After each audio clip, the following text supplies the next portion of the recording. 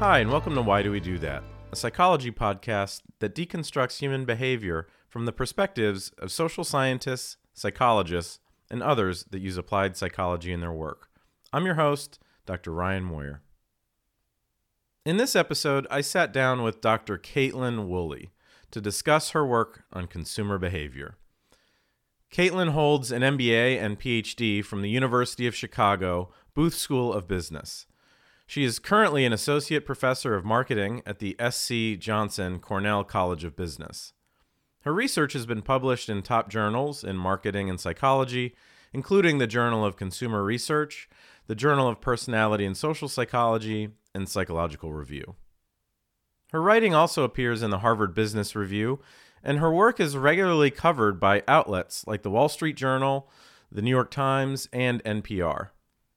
Caitlin has won several awards and honors for her research, including the Rising Star Award from the Association for Psychological Science, the Young Scholar Award from the Marketing Science Institute, and the Early Career Award from the Society for Consumer Psychology. Caitlin and I had an in-depth discussion about the goals and motives that underlie consumer behavior. One of the takeaways I had from our talk is that our brains can be very sneaky when making choices about which products to buy. Sometimes we think we're being consistent with our values, but in reality, we may have some blind spots in our assessments of information that are covertly influencing our decisions. Her work fits nicely within a broader idea in psychology relating to the battle between our heads and our hearts.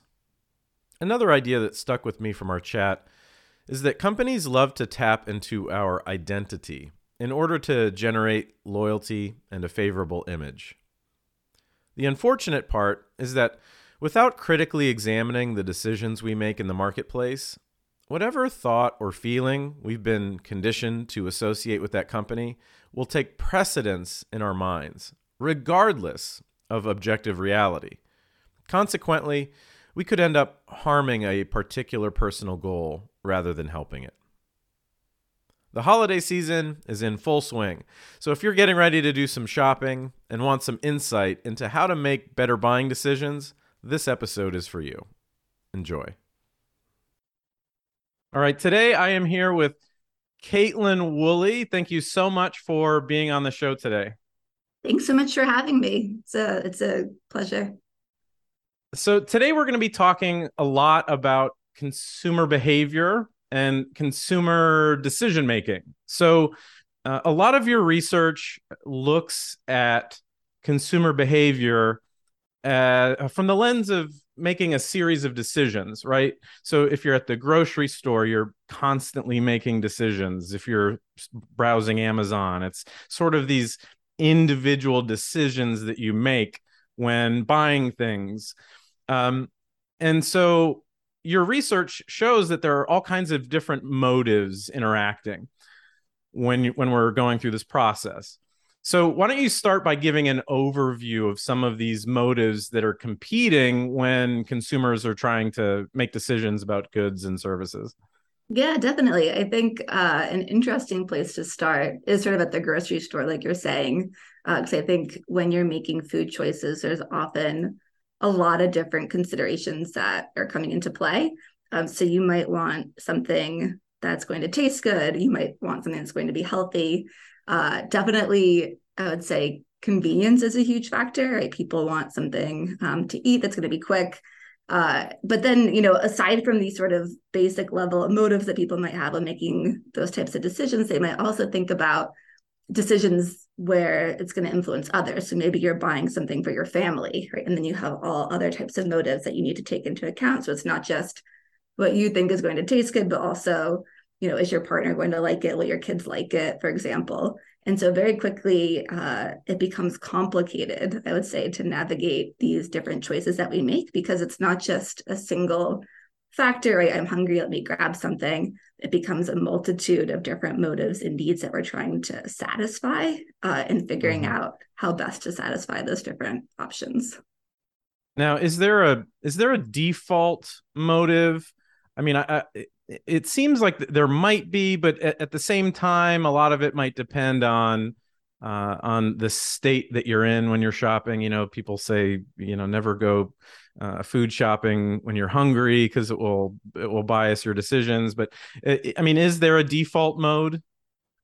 I guess to the extent that there's a default mode, I think it's probably more impulsive. So people are probably leaning towards things like, how can I find something quick or easy or convenient or tasty? And that's why you often see like people trying to shop with a list, right? When they go to the grocery store, for example, where they're trying to pull themselves out of that maybe immediate, like present focus. Or even like you're saying, right? If you eat before you go to the grocery store, maybe that will help you not be as impulsive. And so I think we're always, as humans, right, we're always dueling with this self who wants to make maybe a more immediate or rash decision, more impulsive decision.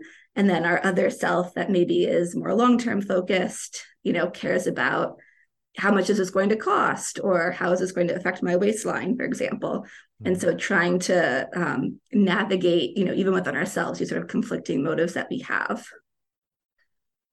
So a lot of your work kind of dissects this decision making process, and some of your work shows some ways that we can think about these decisions to help keep us on track.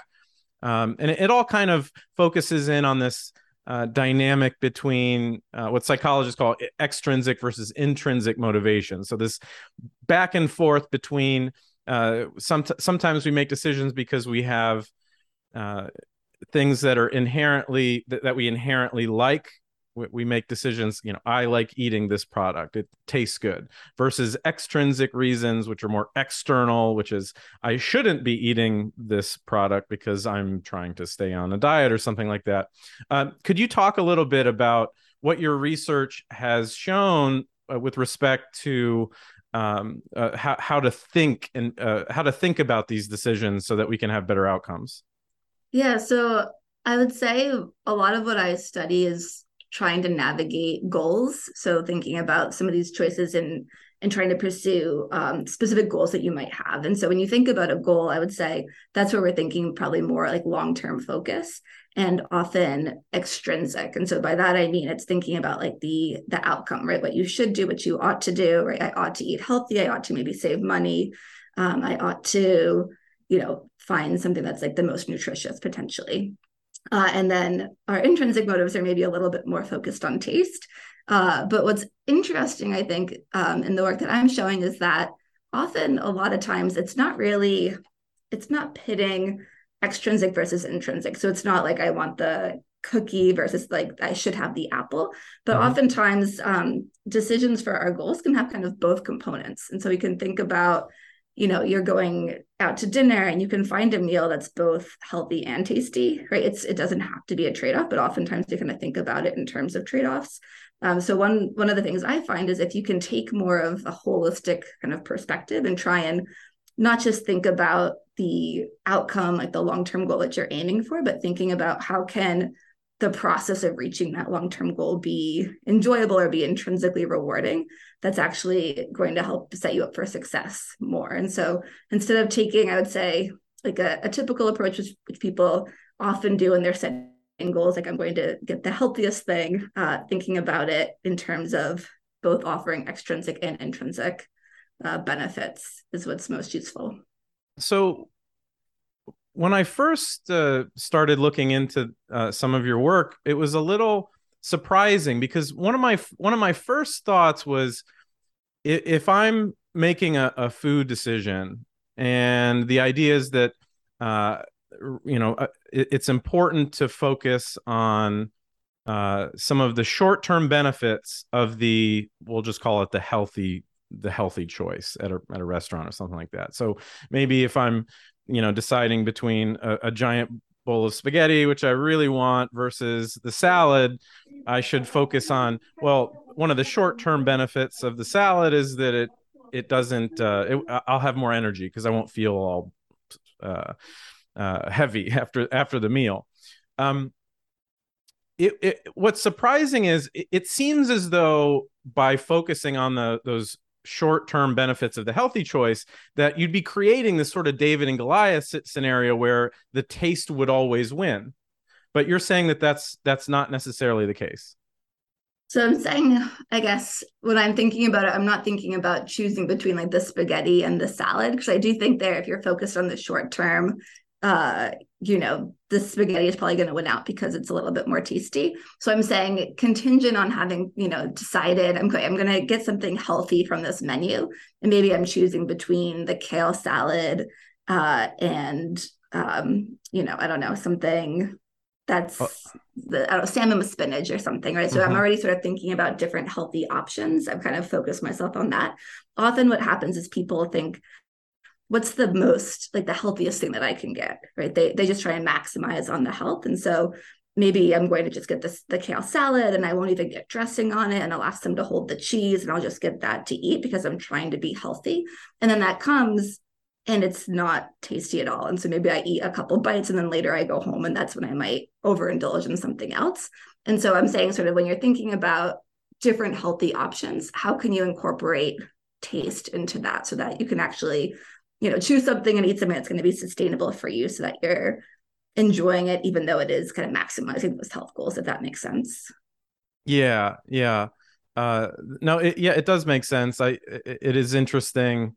This kind of, we always tend to be, a lot of people that are trying to accomplish long-term goals kind of see them as extremes, right? And that you either have to have this tasteless salad that has zero fat, zero, nothing, or you go all out. And it reminds me of a lot of other work in motivation, which shows that that you have to be comfortable living in this middle ground where it's okay. It's the same thing with staying keeping on track with long-term goals, right? So a lot of people, when they stumble on a long-term goal, they beat themselves up about it because they feel like they've failed. They've gone from on the right track to failed, but in the reality, you should be forgiving of yourself. If you're forgiving of yourself, it helps you stay on track.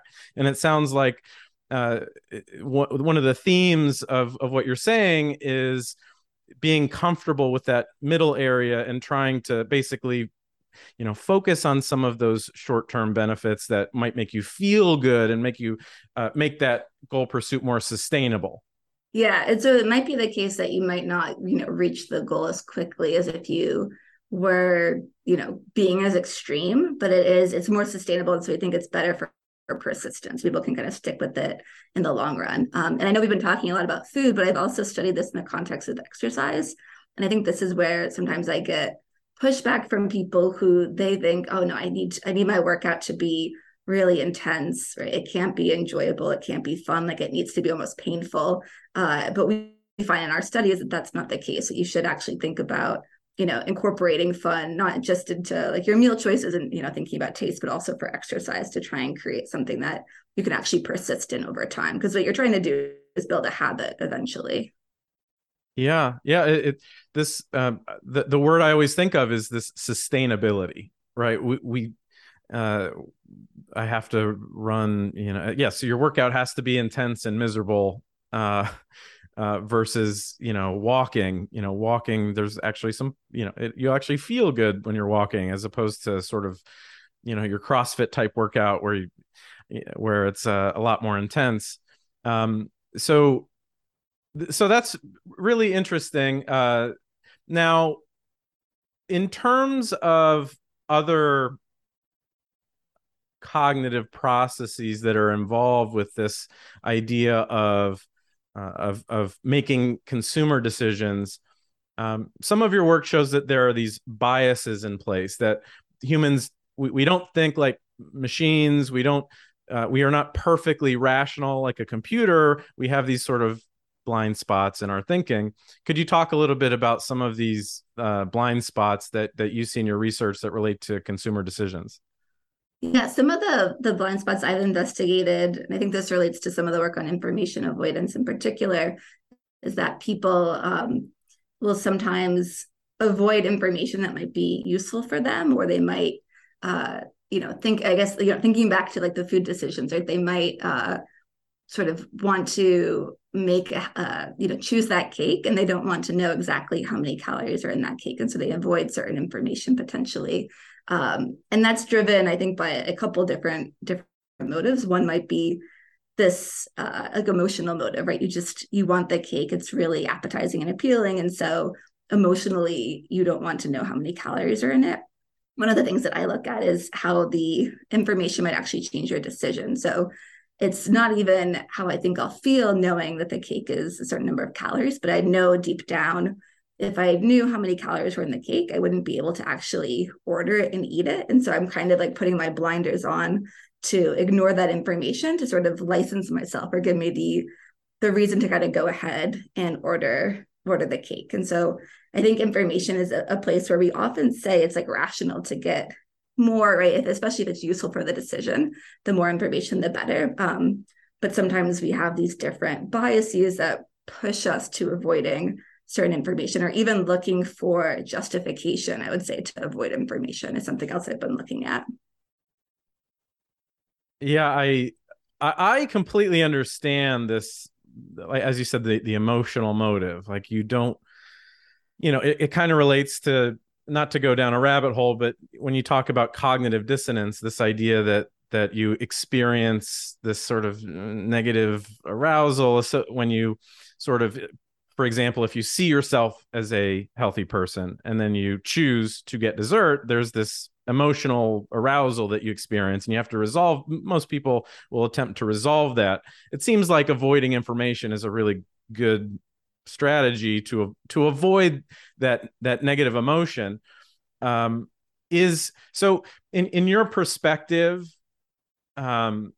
is there any sort of, is there any benefit to putting on the blinders, or would you advocate that you should always try to get as much information as possible?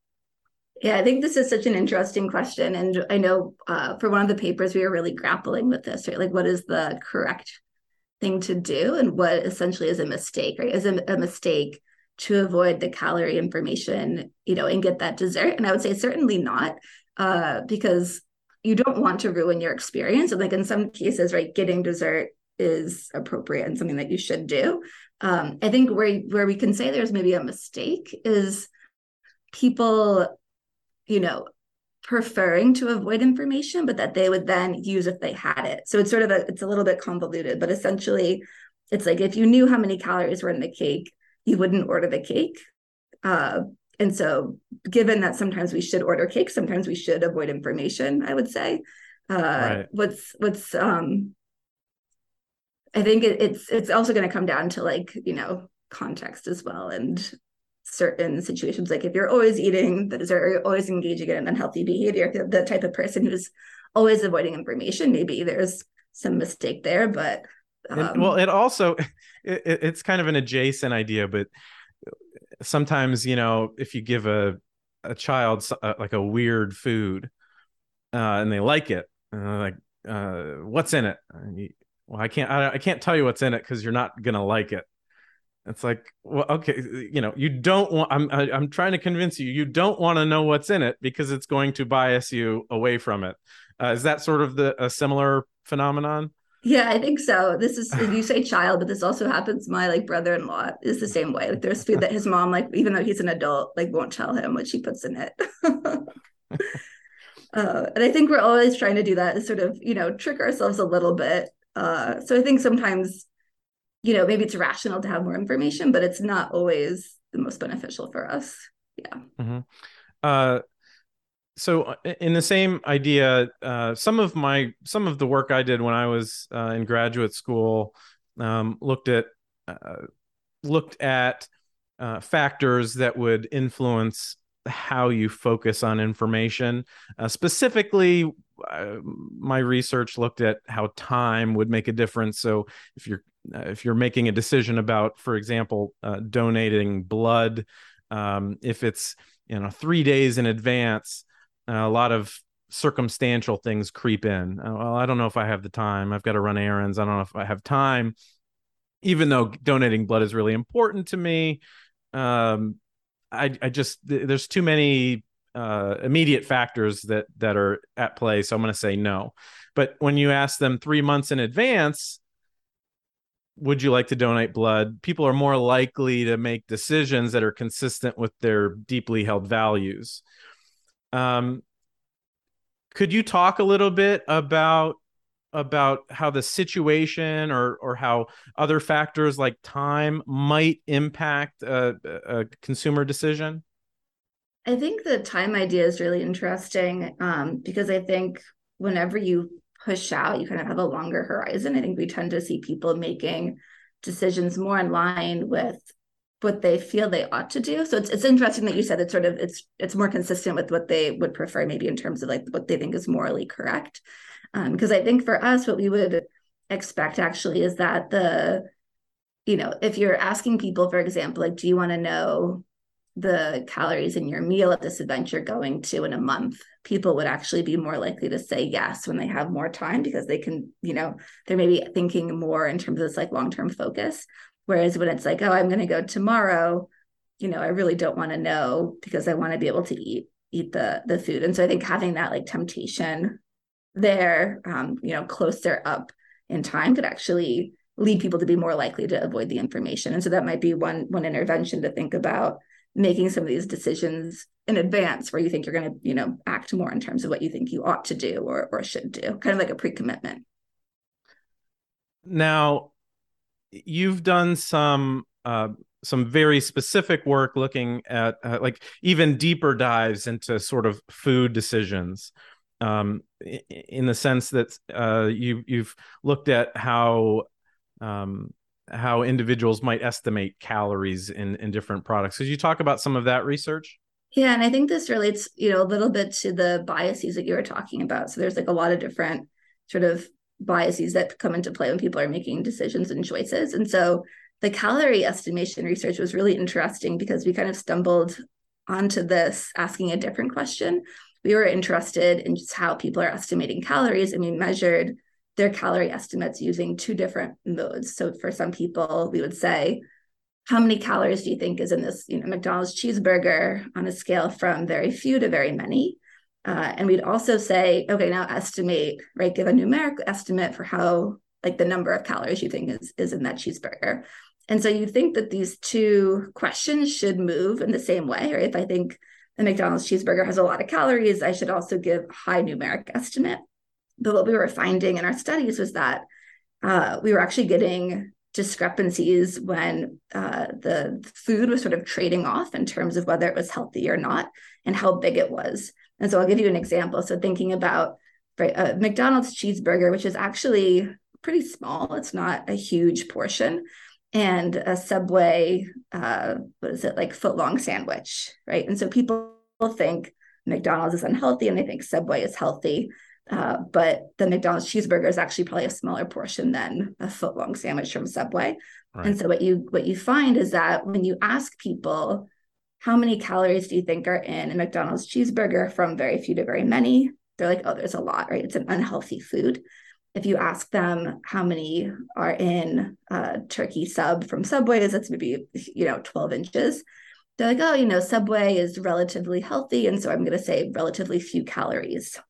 And so when you ask people numerically, they're actually more likely to incorporate the portion size. And so if you say instead, what's the number of calories in the McDonald's cheeseburger or the number of calories in the Subway sandwich, then they're actually thinking about what size is the food, not just whether it's unhealthy or healthy. And so people are actually more accurate when they're doing those numeric estimates, but you get these interesting reversals depending on what mode people use. And what's really interesting to me is actually, if you look at nutrition advice, nutritionists give different sort of estimates or different advice. Sometimes they say form a numeric estimate, but sometimes they say, you're never going to know the exact number of calories. And so just try and judge if it's relatively high or low.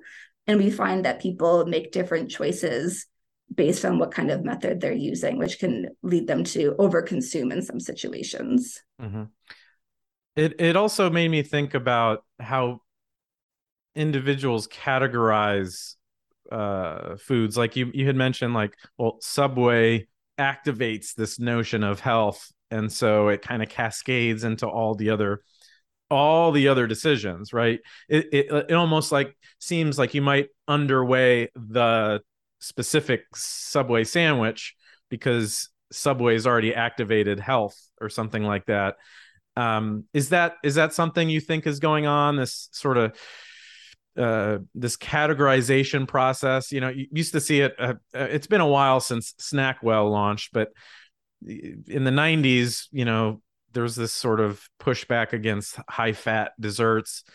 And so Snackwell comes out and says, here, it tastes the same, but there's no fat. And so people would, oh yeah, I can buy the Snackwell and now I can eat, the entire box of Snackwell. Whereas before I would only have a handful of Oreos. And it would arguably would have a worse impact, right? If you're buying the healthy food and eating more of it is still going to be more calories than kind of what basically what you're saying with McDonald's. But does this categorization process, this concept that gets activated of health and pairing that with a company, is that at play? Definitely. So I definitely think the categorization is part of it, where people, the first thing that they process is this a healthy item or not? And the brand is going to influence that judgment of whether it's healthy or not. So if it's a Subway sandwich and people think of Subway as healthy, they're going to think about the food as healthy. So what we're finding is that when people are trying to judge a food in terms of relatively few or relatively more calories, what we call sort of magnitude estimates, they really just rely on that health perception. So they're thinking about, right, is this a healthy food? Is this a healthy brand? And they're not really taking into account the portion size. They've really just laid on that categorization like you were talking about, and made the decision based on that. And it's only when they start to incorporate and think about the number of calories, which is a little bit more of it's like deliberate, like calculative process, they start to think about the portion size. And so there's some work talking about the primacy, I would say, of type. So whether something is healthy or unhealthy, and saying that portion size is secondary. And so it's definitely the case, I would say, that people kind of anchor on that healthiness categorization and then maybe fail to adjust in some places for the actual amount of food that they might be consuming. So to wrap up this discussion about making choices, what is your practical advice for using information? In other, I get that there's sort of a debate, whether or not making the moral or the value decision is always the case. Obviously, you have to let loose every now and then. But what would your practical advice be in terms of how to think about these food decisions? I think my first advice would be to think about what the goal is for the situation.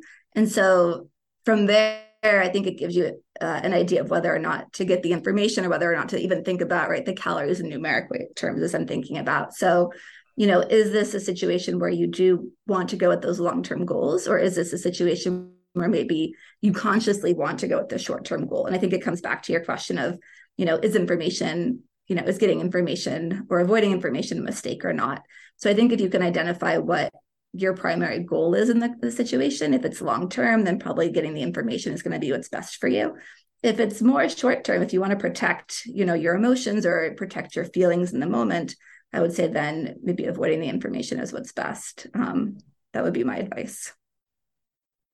Great. So I want to pivot a little bit and go from the mind of the consumer to marketers and companies, because we're constantly bombarded with different types of messaging and different types of marketing, advertising, and marketers are savvy and they know a lot about behavioral science and motivation.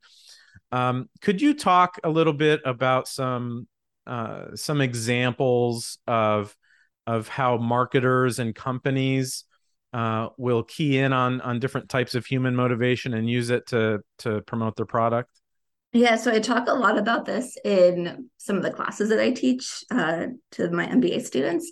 So I love getting in the mind of marketers and thinking about how they're using consumers' motives and goals to influence behavior. And one of the things that I frequently see them doing is using I would say like ideal versus actual self to create a need. And so what do I mean by that? I mean, as a consumer, you might not think that you need to buy a certain product or a certain brand of razor, for example.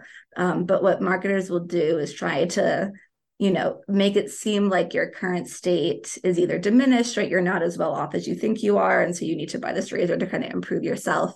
Or they'll say, wherever you are is fine, but you want to think about like an aspirational state to try and encourage people to make a purchase. And so basically creating this gap between the self, right? So your ideal self is kind of further away from where you actually think it is to motivate someone to buy. And you see this for a lot of different products. I think even like luxury goods, we often think about as being more aspirational, but you tend to see this too, even for like cheaper purchases as well that people are making. So marketers often coming in and trying to induce a need by creating this discrepancy. Yeah, you said the magic word there, which is need. If you're absorbing or consuming media with some marketing, the main lie that I can sometimes catch myself with is I need this product. I want to soundproof my office for the podcast, so I need these panels. And that's the first thought, when in reality there's always alternatives, right? It's almost as a lot of it goes back to sort of this kind of self-control thing, which is, am I able to have thoughts 2 and 3 instead of just thought 1? And it seems like marketers sometimes, they just want you to have that need thought, like, yeah, I have to have these shoes in order to get the aspirational self. I need the Nikes to be the best athlete I can be. Definitely. And I think you see this in the way that they promote their product, even on websites, right? Like how they're making it seem like it's going to solve all your issues or solve all your problems, or even getting people like partnering with influencers, for example, that might convey that aspect or that tone, right? Mm-hmm. What's also interesting to me is the dynamic in terms of the different ways of persuading individuals to buy a certain product. If you grew up in the 80s and the 90s, you saw lots of television commercials. They were all centered around facts and figures, right? If you were buying a car, the car commercial would tell you, the horsepower and the tow load and a lot of facts and figures. I mean, to a certain extent, there were some emotional there's some emotional messaging, but a lot more facts and figures in the 80s and 90s. Whereas today, it's so much about feelings. If you see car commercials, chances are you're not going to learn specific pieces of information. They're going to try to create a feeling and have you relate to someone on the screen. Could you talk a little bit about the sort of trend and what marketers have realized over the course of 20 years? I think there's probably two things going on. I think as a space becomes more competitive, so as you get more competitors into the market, to differentiate yourself, it's no longer enough to be the fastest or to have that, right? Sort of the numeric difference. It becomes very easy for competitors to kind of match on that, right? So if your sort of point of differentiation, I would say, is, we have this attribute, and you kind of make that clear, like they might have done in the past, then it's very easy for competitors to kind of come in and do the same thing.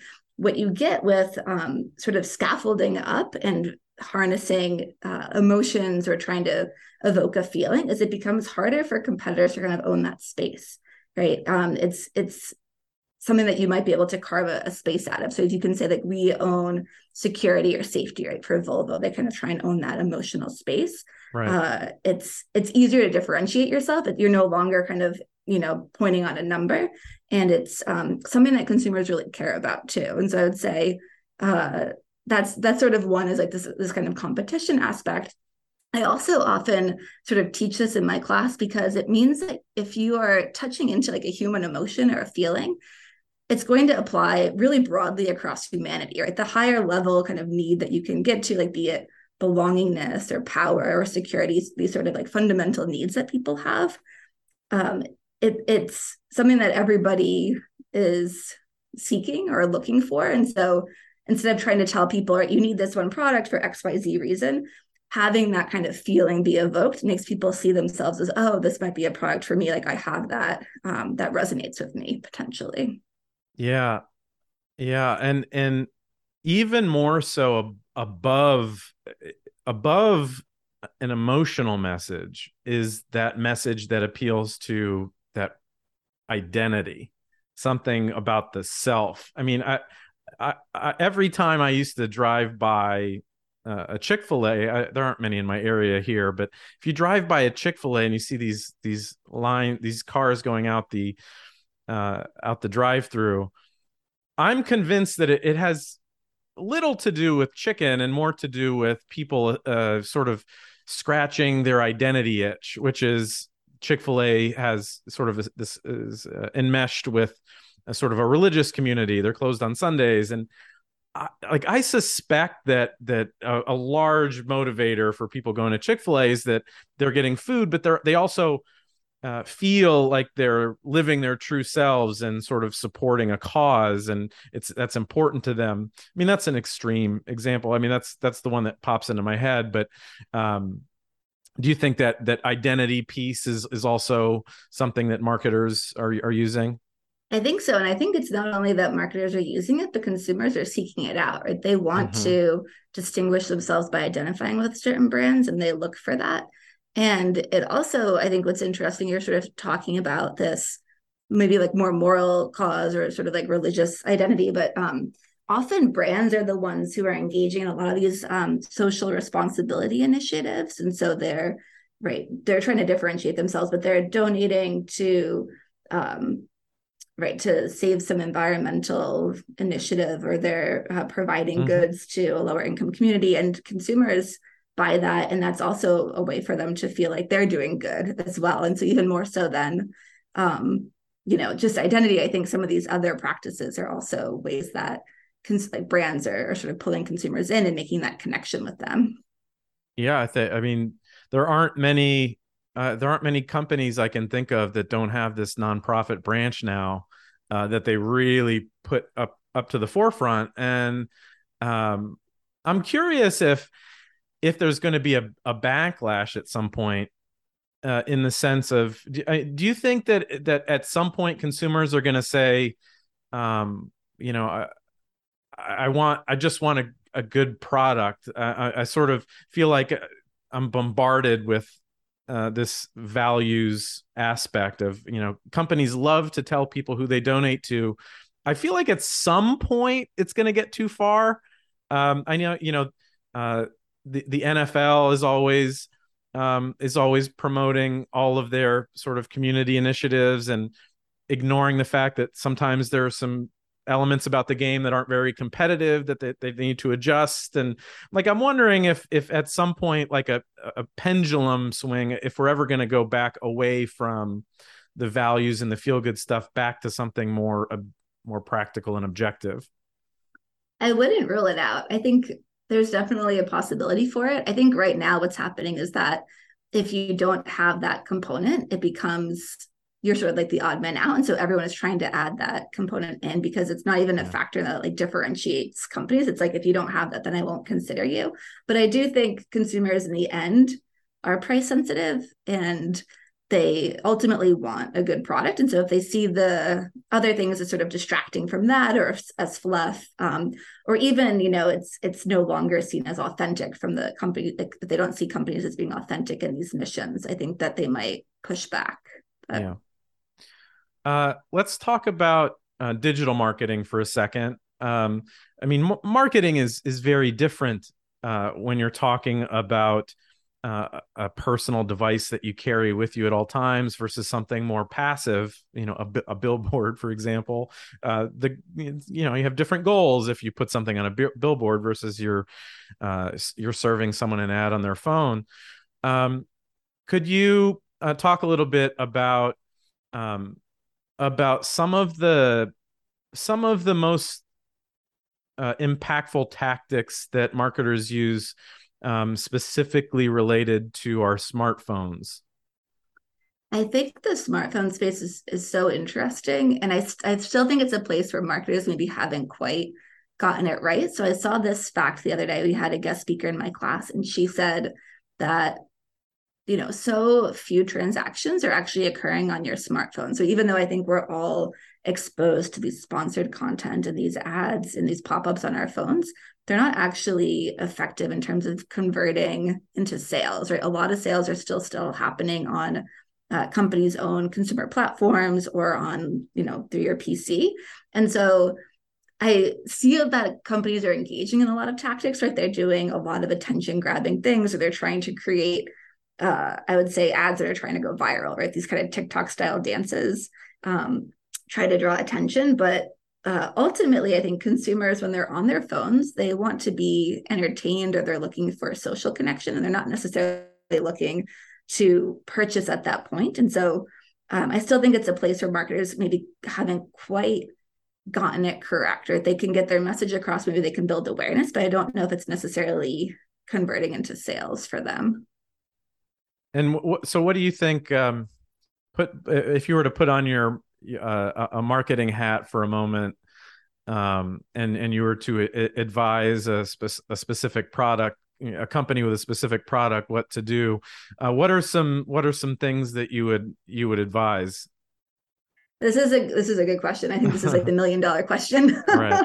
Probably above my pay grade. But I think what I would maybe, I think what I see as effective are these sort of influencers when they're promoting things, right? So I think, Yeah. and even like sponsorships are still really effective from that perspective. And so if you see someone who you admire or look up to, or someone that you're going to advise pushing a product, I think that's still effective. What I don't think is effective is if you're on Instagram or you're on your social media account and there's sponsored content there. I don't think that's necessarily converting, but I still think people are looking to they want advice and they want recommendations, because there's just so many products in the marketplace. And so they do need some sort of guidance to like whittle that down. And so I do still think those campaigns, those tactics are effective, but the kind of pop-up ads, I don't see those as really being useful. I'm not aware if there's any research on this area, but to your knowledge, is there any sort of empirical work looking at spokespeople and the extent to which, if you see a celebrity promoting something, can you predict that someone is more likely to buy that product if they like that celebrity? There's a few pieces of work I've seen. So some I've seen is on sort of the match. I think getting the match right is really important. So I think if it's seen as something that the person would actually use, or there's some sort of like authentic connection there, there's basically like a reason why they're putting that product in front of you, I think that works. I've also seen some things on disclosure, which are pretty interesting too, where, a lot of these influencers have to say that they get paid to push the product. And that doesn't seem to hurt the sales necessarily, as long as there is that good fit. So I do see this as still being effective. But again, I think to your earlier comment too about is it going to be too much? I think that's a question that maybe people might get overwhelmed, or if a particular person is recommending many different things, it's going to become questioned. Mm-hmm. So to wrap up, I want to let's see how practical we can go. You mentioned earlier sort of know what your goals are when you're entering into a retail environment or a digital environment.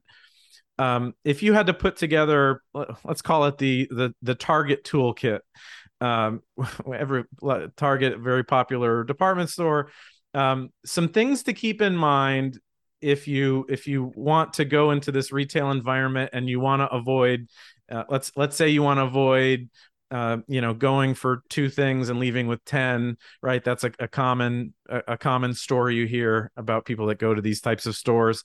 But if you had to build sort of a Target toolkit, some things to keep in mind so that you can make better decisions, what would you put in that toolkit? I think the first thing I would do is leave your credit cards at home. So maybe, take Wow. as much money as you think you're going to be spending. I think that would be really effective. I think also, I mean, having like a list, right? I think that pre-commitment component, having a list, making sure that you don't deviate from that. And then I think when we talked about information avoidance, I actually think where it could be useful would be something at Target. So for me, when I'm going into the store, I'm always tempted to go to the displays that I know are going to tempt me, right? Like the whatever seasonal displays they have. If you can try and avoid those, right? Or even giving yourself like a really short time when you're going into the store, I think that would be an effective tool to try and help to avoid maybe some of these impulse purchases. Yeah, yeah. And it's interesting you say that because I always go back to this sort of dynamic between is the solution internal and sort of a willpower and like mastering your internal monologue so that you can talk yourself out of buying something that you don't need, or is it something a lot more practical in the sense of avoid, like, don't go by the display, like don't rely on your willpower. It seems as though these are like two completely different strategies, but it seems like maybe the solution is you have to use both. I would say if you can use like I call it like situation selection or like right. I think to the extent that you are not relying on your willpower, you're going to be much more effective at reaching your goals. This is sort of the new, I think, perspective, like how the research is going. It's really hard to talk yourself out of something because part of you wants it. And so you're battling yourself. And I think that's a losing battle over time. So that's why I'm suggesting some of these like situational strategies. I think Mhm. they're more effective. But that's my Yeah. perspective. See, I tend to agree. This sort of creating an environment that makes it easier to make good decisions is a lot better than relying on willpower. The question I haven't been able to answer is, if that is true, where where does discipline play a role? Because you see on social media there are lots of people that lots of influencers, and their product is discipline. Jocko Willenick is a TikTok guy. Even Joe Rogan to a certain extent. They push this like discipline. Discipline is everything. Discipline is, and like I agree with them in a sense. Like you should be like targeting, making better decisions through discipline. Don't think too much about whether or not you should go for a jog. Skip the debate. Just do it anyway, right? And then I go back again to, well, I need to focus on rearranging my environment to make this an easier decision. Where do you think discipline falls? How does it fit into the puzzle? I think the example that you're giving, right, where it's like I shouldn't even have the decision of am I going to go for a run or not. It's I'm going to go for a run. I could still think about that as being something that you kind of set that you're not kind of struggling over, right? I don't think about that as like a willpower decision either. It's like if I don't even give myself an option, I almost think there's no even discipline there because I'm not trying to, I'm not trying to argue myself off the couch. I'm just saying this is what I do every Tuesday as I do this. But I don't know if that's what you meant by your example. Well, yeah, I think if it's a habit, I think if it's a hard habit, the decision part seems to be removed. Like you're sort of chipping away at the. I mean, that's part of the value of creating a habit, is that you don't have to debate. You don't have to have an internal debate. But at the same time, we should be good at thinking. We should be better at thinking. And I don't know. I haven't been able to figure out where that fits and how much you should lean on your internal monologue.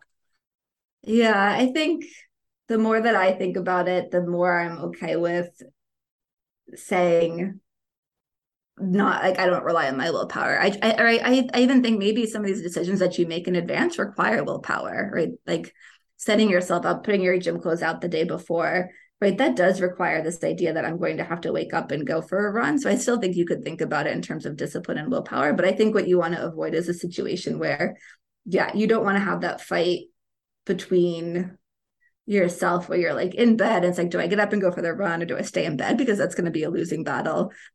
If you make it almost like automatic, like, no, I set this stuff out. I already decided yesterday that I'm going for a run. You kind of try and take that internal struggle out of the equation. I think that's okay. And I think you're more likely to set yourself up for success. Well, thank you so much for being on today.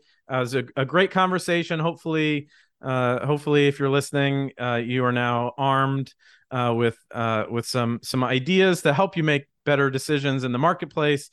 Thank you so much for being on, Caitlin Woolley. Thank you so much. This has been such a fun conversation. I really enjoyed it.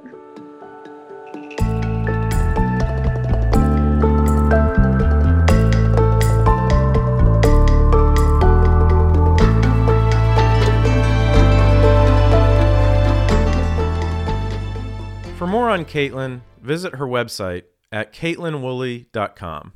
That's KAITLINWOOLLEY.com.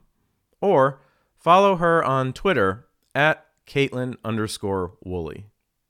If you enjoy this podcast, please share an episode with 2 of your friends.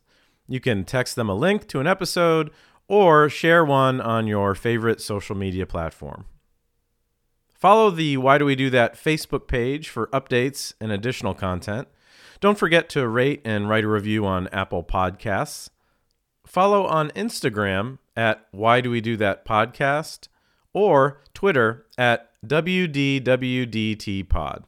And as always, feel free to email me with comments or guest suggestions at whydowedothatpodcast@gmail.com. Until next time, this is Dr. Ryan Moyer, hoping you found some answers to the question, why do we do that?